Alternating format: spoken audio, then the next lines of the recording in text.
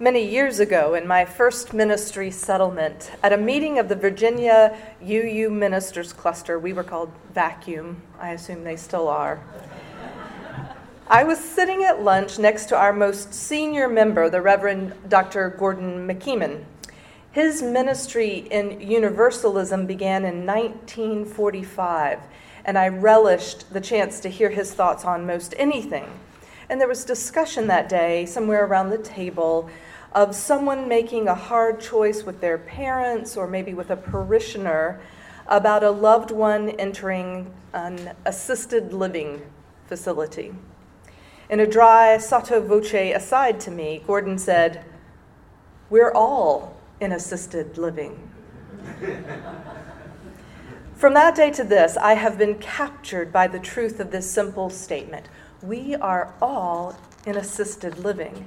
There's not one of us in this room who is here purely of their own volition and agency, from parents lending DNA and the necessary birthing time, to our reliance on others' efforts for our shelter, food, clothes, livelihoods, to our kinship and friendship networks, those who have nursed us through illness, those whose voices help us rise up in the morning.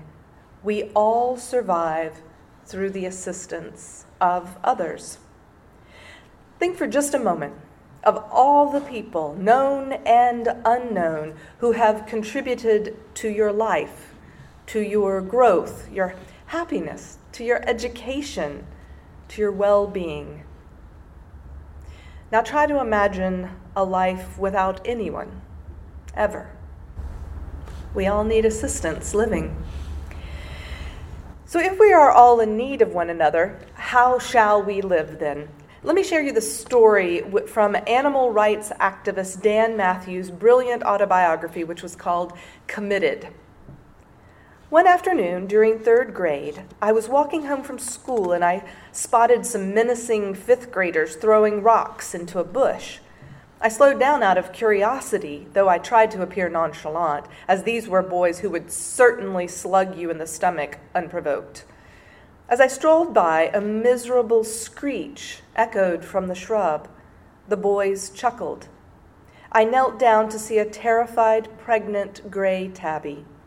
The cat was trying to hide and became entangled, looking defenseless and defeated.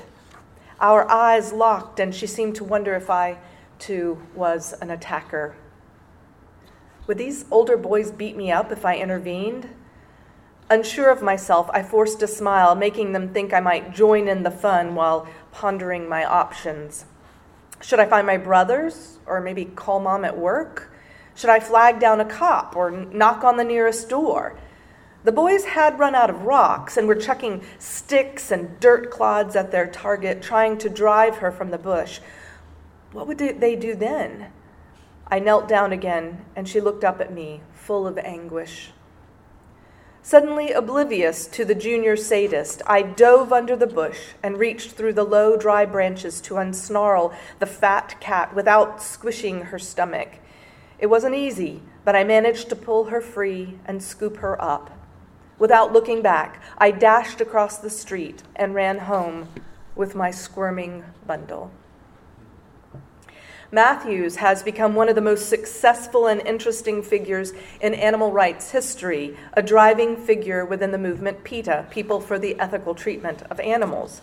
And I share this story not because it's one of the most interesting in Dan's life arc, but because it is one of those profound human moments. Will we assist or will we walk away? What will we risk? What will we give? What kind of world are we willing to allow by not acting? This is a rather heavy way of framing the question. On the one hand, it's always worth remembering that we make a difference. Everything we do makes a difference. The Buddha said, "Whatsoever a person commits, whether it be virtuous or sinful deeds, none of these is of little import. All bear some kind of fruit." This is true. We may think some moment insignificant, some choice unimportant, but we make our small and large contributions to the whole story of life in each moment. It does matter what we choose. In Dan's story, choosing to risk being beaten up by these bullies, choosing to save this one terrified pregnant cat, mattered. In that moment, a 7-year-old child made the world a more trustworthy, life-affirming place. He assisted life, and in doing so, he set himself on a path which would impact the world. Now, before I move on from Dan Matthews' contribution to this sermon, let me share with you this one other thing that he said, which I think is important to remember, especially for those of us who are parents or grandparents, aunts or uncles, mentors, or maybe just generally concerned with how children grow into better people. He said, "Most parents shield their children from the world's unrest, which I believe has caused an epidemic of apathy. By the time kids are deemed old enough to understand, they've grown comfortably accustomed to not caring." I don't think he knows you children, but in general, he says. I agree that it's not only possible, but essential to help our children understand the world's needs and their own power to make a difference. The needs of the world. One of the hardest things in this life is finding the strength to deal with so many needs that are pressing in on all sides. We need spiritual resilience. We need the courage of our moral convictions. It's one of the great challenges of our time that just when we most need the nurturance of spiritual community and the guidance of a steady moral compass, fewer people than ever are regularly participating in religious life, and fewer still take seriously the value of a commitment to spiritual practice. But for those who do take it seriously, there is a spiritual discipline that echoes in all the great traditions, including our own. In Judaism, the Hebrew term for gratitude is hakarat hatov, which means literally recognizing the good. Alan Marinas of the Massar Institute says, "Practicing gratitude means recognizing the good that is already yours." There is this story, maybe an urban legend, but full of truth nonetheless, concerning the famous violinist Itzhak Perlman. One evening, Perlman was in New York to give a concert. As a child, he had been stricken with polio, and so getting on the stage for him is no small feat. He wears braces on both legs and walks with 2 crutches. Perlman crosses the stage painfully, slowly, until he reaches the chair in which he seats himself to play. Now, as soon as he appeared on stage that night, the audience applauded and then waited respectfully as he made his way slowly across the stage to his chair. He took his seat, signaled to the conductor to begin, and began to play. No sooner had he finished the first few bars than one of the strings on his violin snapped with a report, like a gunshot. At that point, Perlman was close enough to the beginning of the piece that it would have been reasonable for him to have brought the concert to a halt while he replaced the string and then just to begin again. But that's not what he did. He waited a moment, and then he signaled the conductor to pick up where they had left off.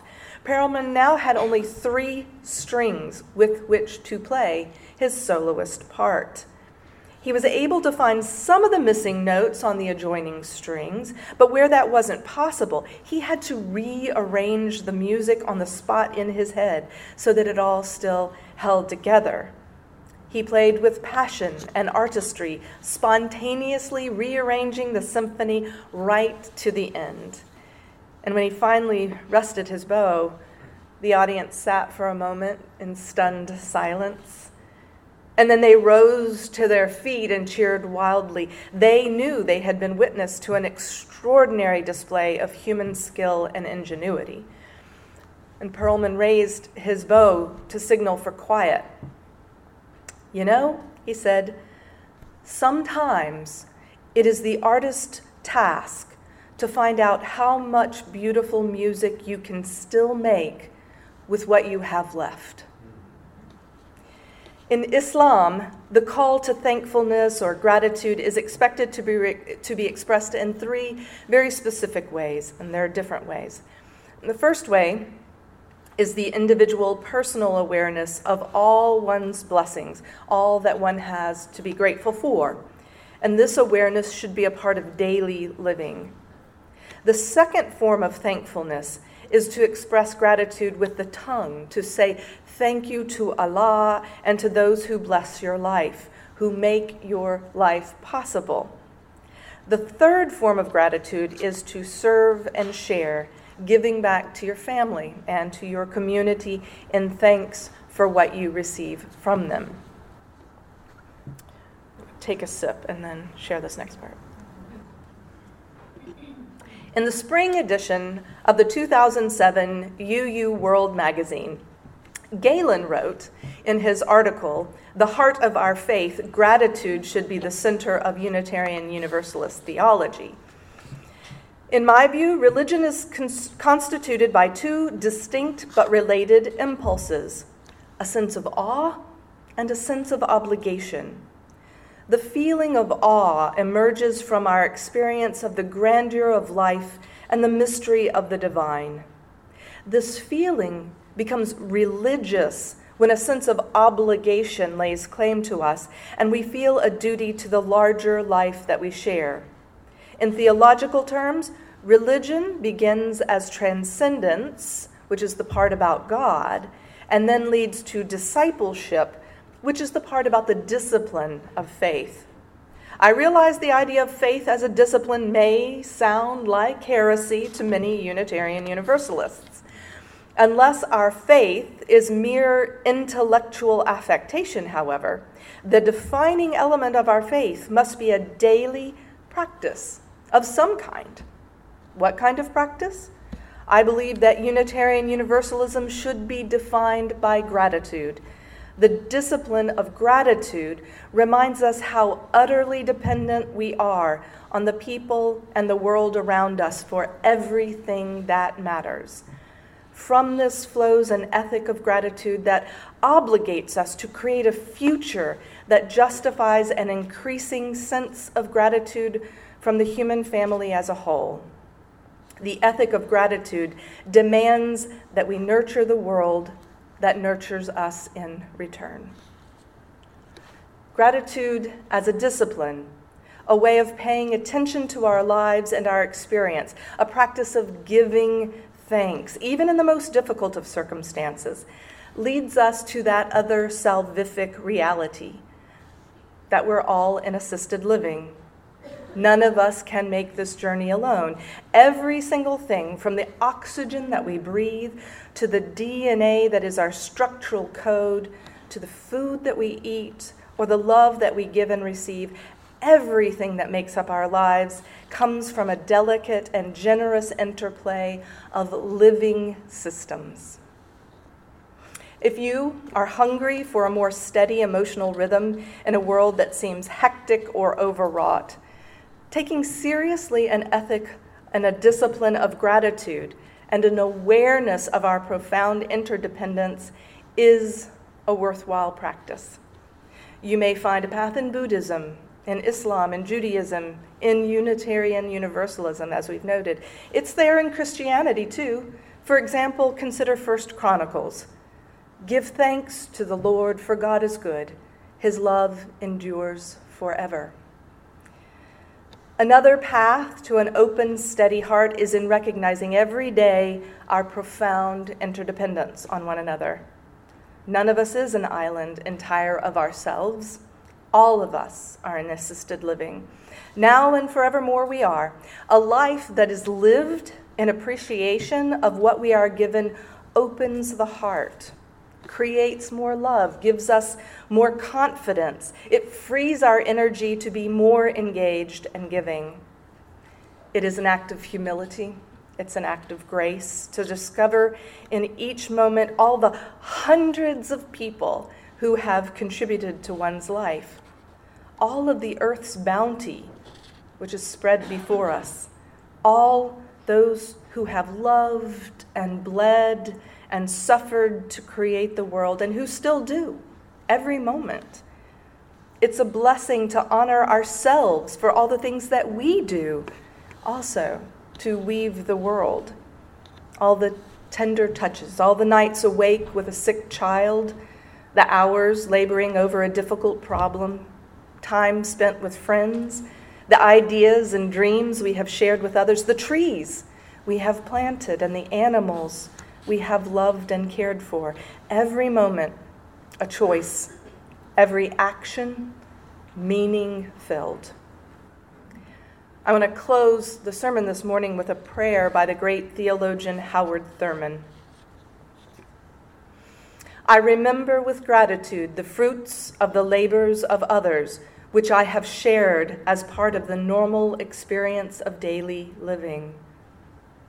I remember the beautiful things that I have seen, heard, and felt, some as a result of definite seeking on my part, and many that came unheralded into my path, warming my heart and rejoicing my spirit.